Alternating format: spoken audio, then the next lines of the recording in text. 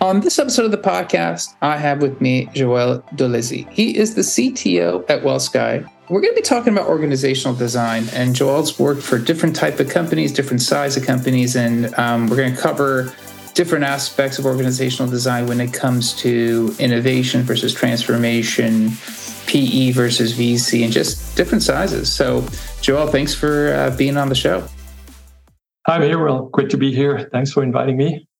So I'm Joel Dolizzi. I'm the CTO for WellSky.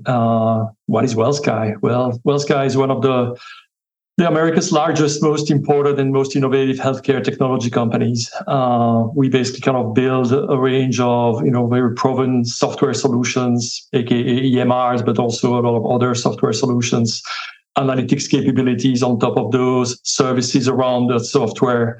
And we really help, health organizations to optimize care for their patients, but also their performance. And we do that across both the acute space, the post-acute, and the community care continuum. Which basically means that we are serving a really large swath of the healthcare world, basically. Pretty much, everywhere, whether it's in a hospital or when you get discharged from a hospital or from community services. We have some software solutions, some analytics solution, and some services that we basically kind of deliver to the market there. Absolutely. I know you're the CTO. How broad are your responsibilities? Every CTO is a little bit different. Yeah, I think CTOs tend to have various kind of type of responsibilities. Mine, I'm primarily responsible for the delivery of our software, which means all the engineering aspect, all the hosting and cloud aspect of the infrastructure, and then also the corporate IT part. So keeping the lights on and allowing our teammates all around the country here, and connectivity with our contractors and whatnot all around the world. And then finally, as part of that, there's information security, which is a big thing, as you can imagine, also in healthcare. And then the last part also is UX, which is kind of sometimes a little bit unusual, but as we see this as an important part of our kind of R&D capabilities, basically, it does report in my organization. I know this episode we're going to be talking about organizational design. And I know your background, has been experienced at different size companies, different stage companies, VC, private equity. And I know we were talking about how every company's needs will shift based on all these different parameters, and no two are probably the same. But I guess let's start off at the top when we're talking about organizational design and just looking at just size of company as we're seeing one go through the transition of startup to mid-size to enterprise. You're looking at all three. Are there some basic commonalities across organizational design at any size company, or are they all individually driven based on those stages they're at? Yeah, I think I think at a high level, you're always trying to maximize collaboration between people. So that's the goal. At the end, you're trying to optimize what a set of people can do together to create bigger and greater things than the sum of the individual parts there. As I look into this, and the continuum of companies from startup or pre kind of product market fit all the way up to super large companies, they're all trying to do that. And the problems get more and more complex the more and more people are working inside of the company to try to actually get this kind of multiplier effect. And so if you think about it, then every stage and every kind of growth stage of company will require, I think, a different set of capabilities in order to maximize that collaboration and that multiplier effect that we're still looking at.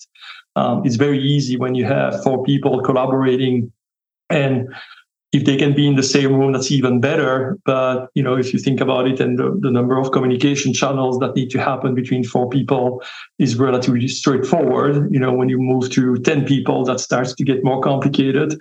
Then you start splitting that into 2 teams. Then you are starting to increase the level of overhead that is needed to actually get there.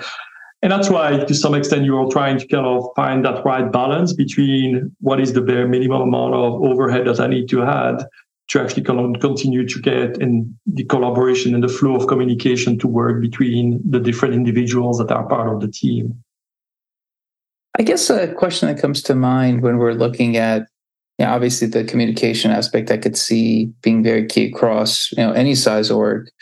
When you're looking at an org that is growing and is transitioning from one stage to the other, how much of that identification is proactive, meaning we're anticipating it, we're going to start putting changes in place? Or is it, hey, when we hit the bottlenecks, we address it because we just might not know? Yeah. I think it's one of those things where you would always like to be able to predict and work and anticipate. I think that that's what you're trying to do as much as possible as a manager and as a leader. You're always trying to kind of anticipate what the next move is. That's what I do. That's my personality. Overall, is to always kind of trying to identify what is behind the next corner and what will we need to actually be able to handle and mitigate any risk that's coming with that. I think overall it does work, but there are always surprises that are coming because you don't control the external factors that are hitting you. Whether it's competitors that are coming in or regulation frameworks that are changing that you didn't kind of anticipate, for instance. Or also, 6 months ago, very few people talked about ChatGPT. A few people knew about the GPT library, kind of the models, but it was not at the level that we are right now. I know everybody looks at that and what is the impact on businesses. So I think that you always try to look ahead. I think that's what leaders do overall is, you celebrate the moment, but you can never be happy about, that something else is coming. And there's a little bit of that paranoia about looking forward and try to anticipate those changes. And so you have to really kind of, I think, balance those two things and those two aspects of the job. And sometimes, most of the time, hopefully you'll get it right. And sometimes, you'll still have to adapt. But to some extent, I really like this analogy to some extent of what you're trying to do in order to kind of do all of those things is you're trying to implement an operating system for your company. And the need for an operating system for a small company is way different than the need of an operating system for a larger company. And so if you think about it that way, then you're trying to optimize different things at different stages of companies. What happens, I guess, as and I understand you can only be so forward thinking. It's kind of hard. You brought up the AI component that everyone's evaluating now, and obviously, who would have seen that last year this time? For most, that is. When you're starting to look at companies that are dealing with innovation, right? They're building software versus companies that are trying to leverage software and move their company along, so they're not software development type companies. They both approach team design, organizational design very differently. Are there any similarities, any differences that you've seen in the past? Yeah, I think it's what was it, Mark Anderson, who said a long time, 10 years or 15 years ago about hey, all companies are software companies and software is eating the world. So I think since then, pretty much everybody has kind of, said, okay, I think we, indeed, whether you are an internet native company or you are a true what used to be called ISV, company in the early 2000 that was, that is producing software as its output basically, or you are just, even a brick and mortars, type of company and needing software to actually kind of run your business nowadays, and it's an integral part of your success.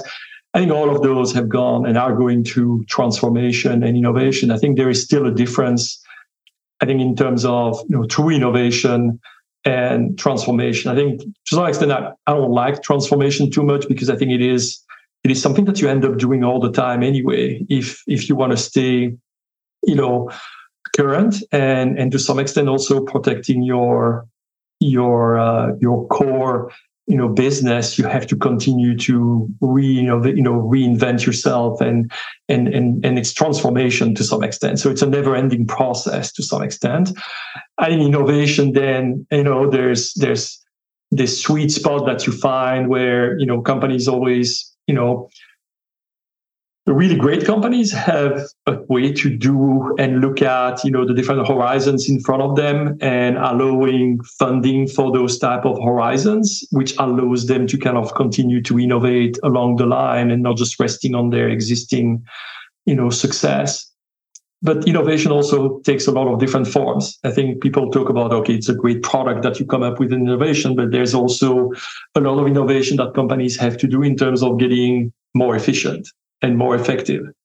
Because it is expected as you grow to some extent that you're going to get more economies of scale because you're going to try to do the same work that you are doing and maintaining the products that you're creating by being more efficient and requiring less people to do that so that you can devote people to the new things that will generate new revenue stream for companies. And so that's why there's a lot of innovation that needs to happen at that level also, because even if a product has been built 10 years ago, you're still trying to kind of find how can you leverage the new best practices, the new technologies, like AI, for instance, in order to give you this advantage that allows you to spend less time maintaining those software and put more of your people on the new things that are coming in. I mean, that's actually 100%. When I hear digital transformation and I hear, and obviously compare and contrast with software companies, sometimes you sit back and go, software companies are going through the same thing as you mentioned to keep up. They can't build what they built and then figure the new features are just going to be antiquated or they're going to not stay current with the latest technologies. I guess the one thing you mentioned there about maybe software being viewed as, where they sit within the cost versus potentially becoming a revenue center. Is that something that you see how, based on that alone, do people start viewing how to design their technology a little bit differently? Yeah, I think so. I think that's a key, observation that you mentioned there. It is, I think companies that just see software as a cost center, I don't think they will ever be great innovators. They will ever be taking advantage of what the software world can offer. If they see software as an enabler of their growth and an enabler of basically what they can achieve, that takes a very different view at that point, because it's going to impact a lot of the way they think about funding those efforts and whatnot. And not that you don't need to be profitable and whatnot. All of those things matters when you're trying to build and run a business. But there's a key differentiation about looking purely at this as an extension of IT, which is a cost center, versus as, okay, this is where our growth is going to come from. And it's an enabler for our growth, and it's a core enabler for our growth. You mentioned something like ChatGPT that obviously, I know there's alternatives out there too, but that was first to market. So everyone's talking about ChatGPT. You're viewing, obviously, you mentioned, we talk about different stages. You can't tell about external forces. As a leader, and obviously you have to evolve your team, your org, but as you see these developments coming, how do you evaluate which ones you have to, I don't want to say take seriously, but which ones you go, I'm going to move on, or I'm going to direct energy and resources to, because obviously that'll shift priorities and it might not have been on the roadmap 6 months ago even.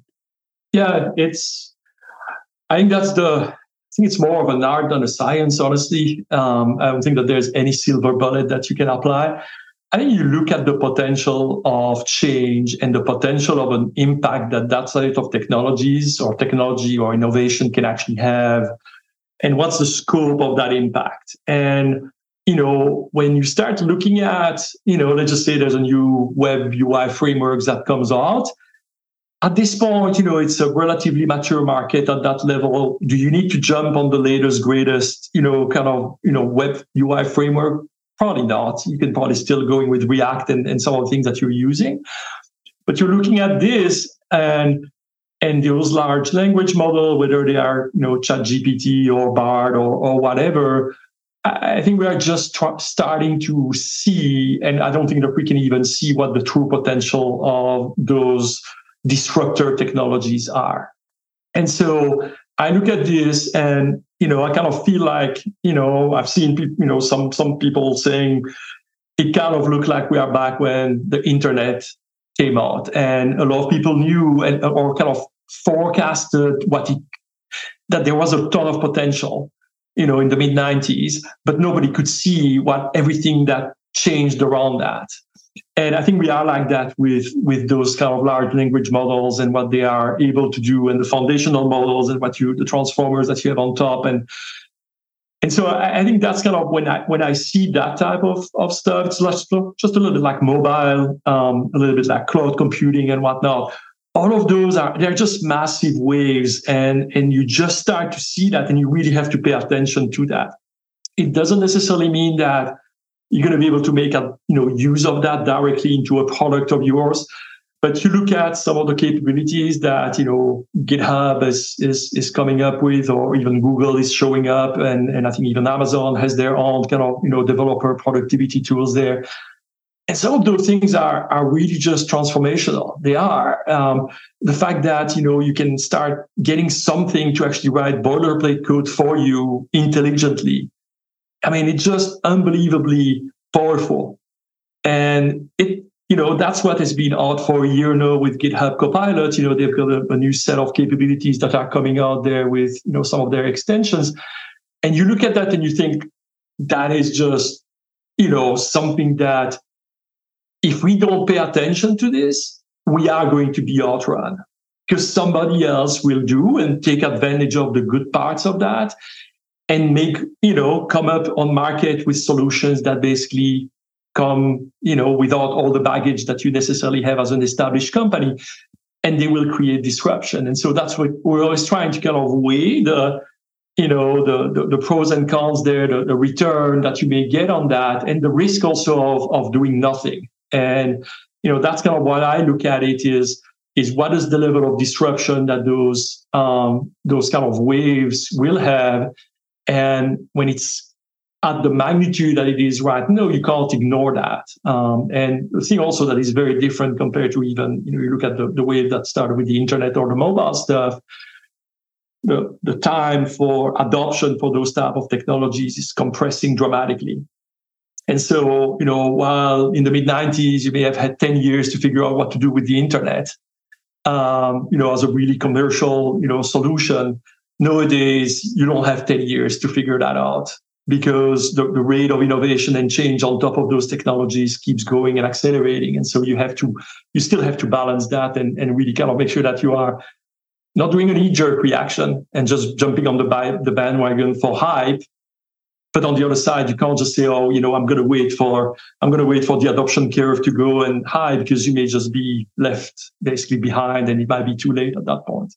I think we were going to touch on timing impacts. And I think this, talking about ChatGPT, Google Copilot, Colab, all these different tools.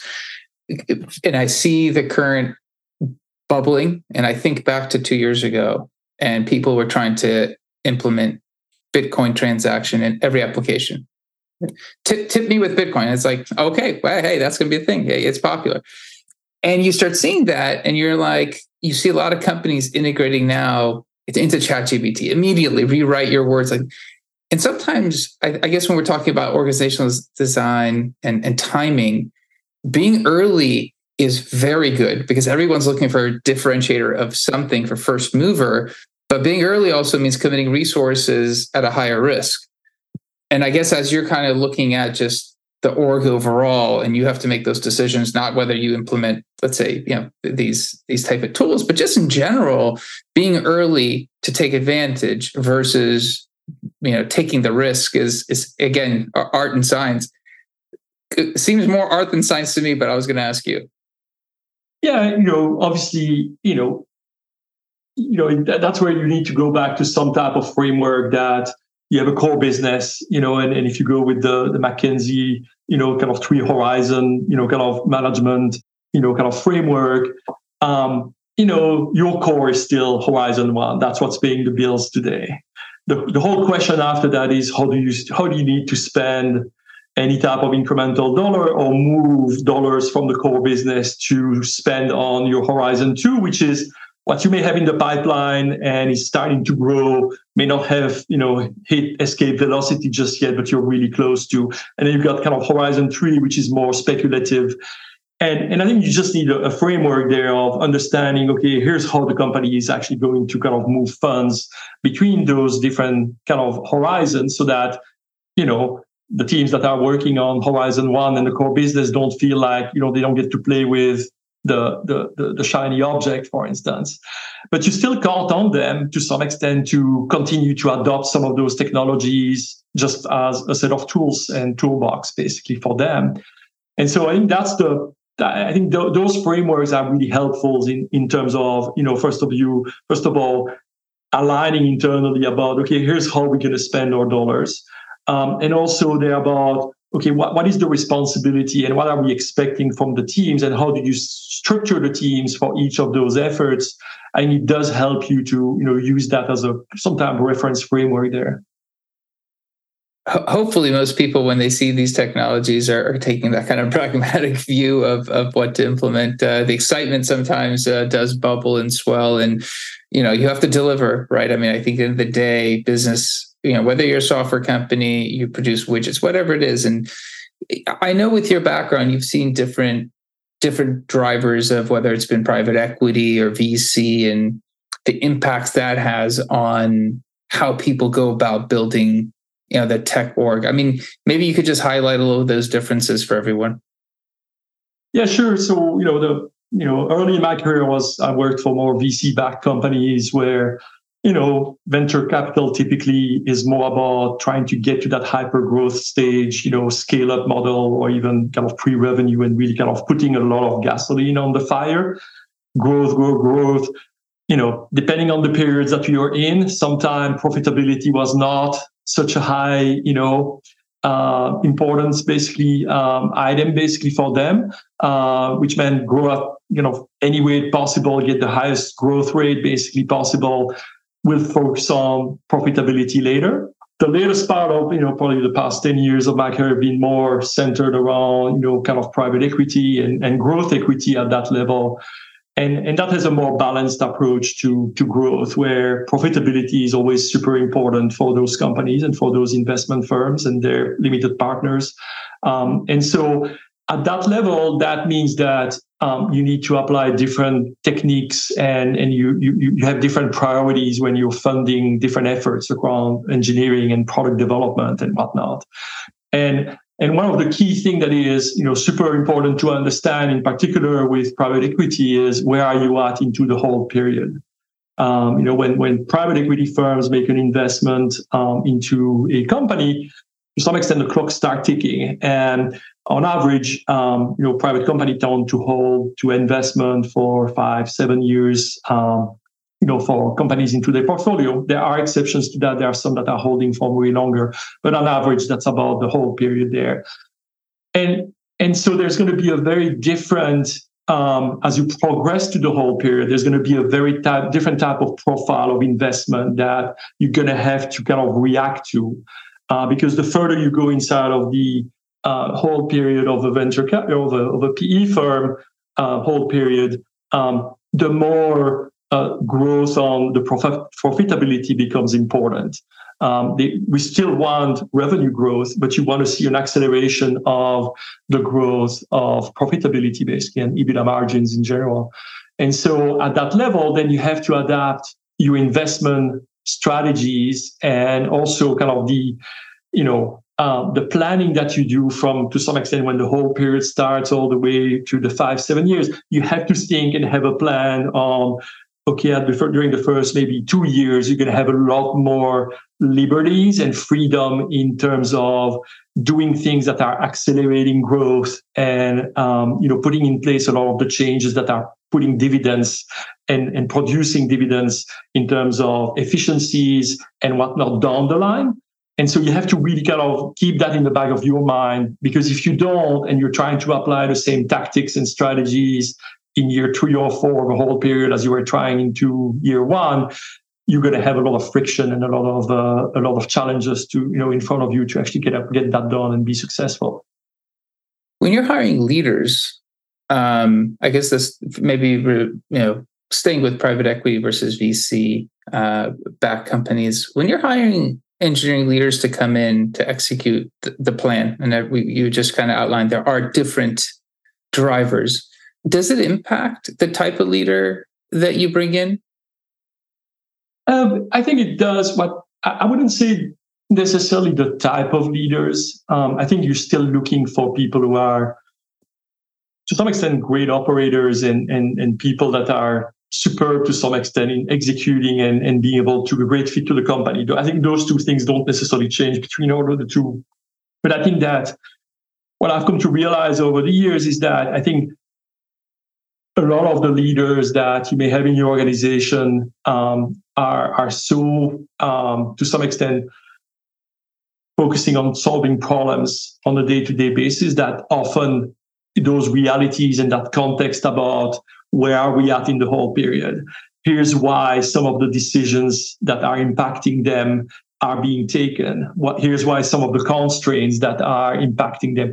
And I think there, what is super important is the context and sharing that context and repeating it often and over, because those things tend to just, kind of go back in the background because, okay, we are dealing with the problem du jour of the week, focusing on delivering this set of capabilities to clients. We have escalations, we have, production issues that you have to work with and whatnot. And so it's easy to keep, kind of to lose track of the forest to some extent because you're so focused on the trees that you have in front of you there.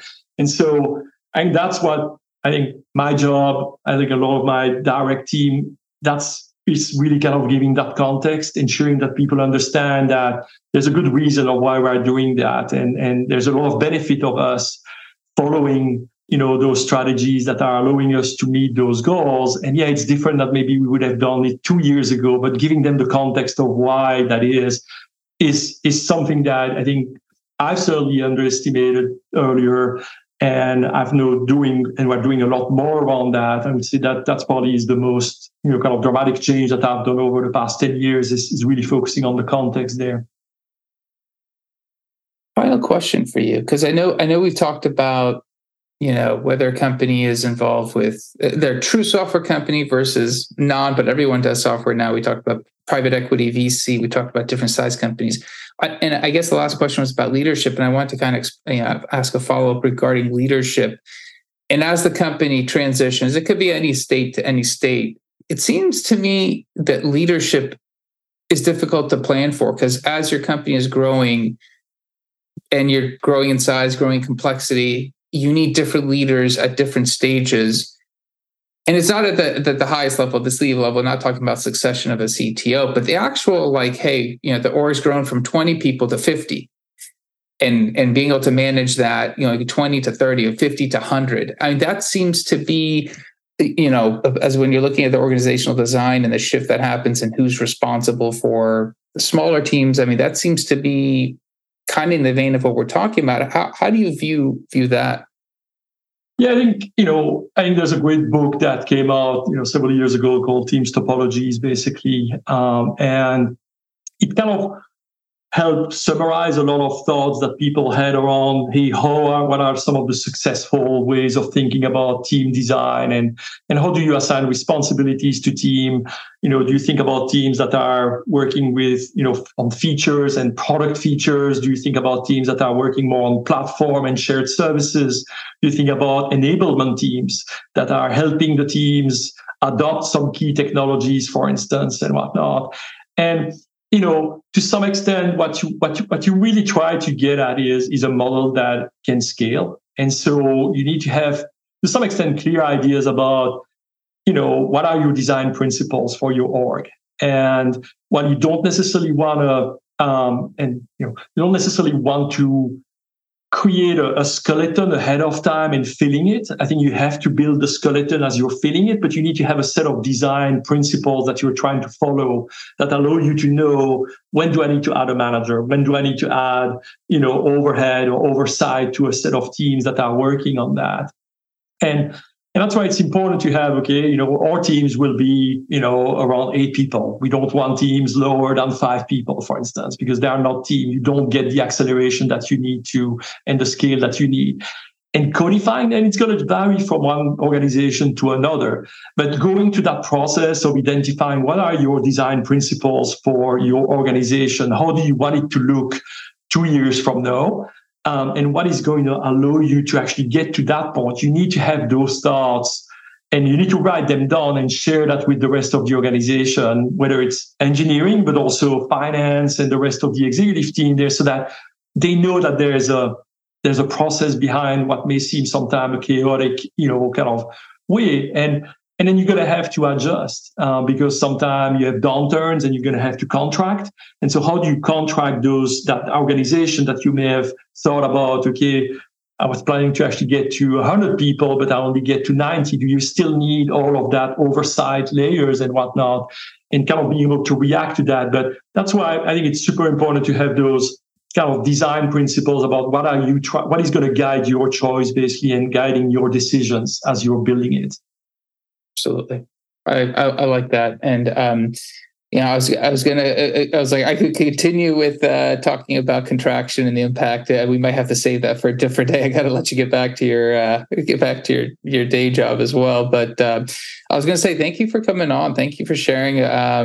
Definitely have to have you on again and kind of expand on some of these other side topics that I think we could talk about. If someone does want to reach out to you and touch base on anything you said on the show, what is a good way of somebody getting hold of you? On LinkedIn, or you can reach me on my work email is joel.delisi@wellsky.com, or they can one of those two is great.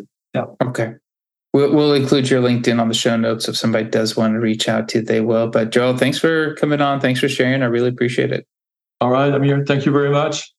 Thank you. That's it for this episode. Back again, different guest, different topic. Until then, if you enjoyed the podcast, share it with someone else that you think might like it. That's how the podcast has been growing. Like, subscribe, leave a review wherever you're listening to it. Until next time, thank you and goodbye.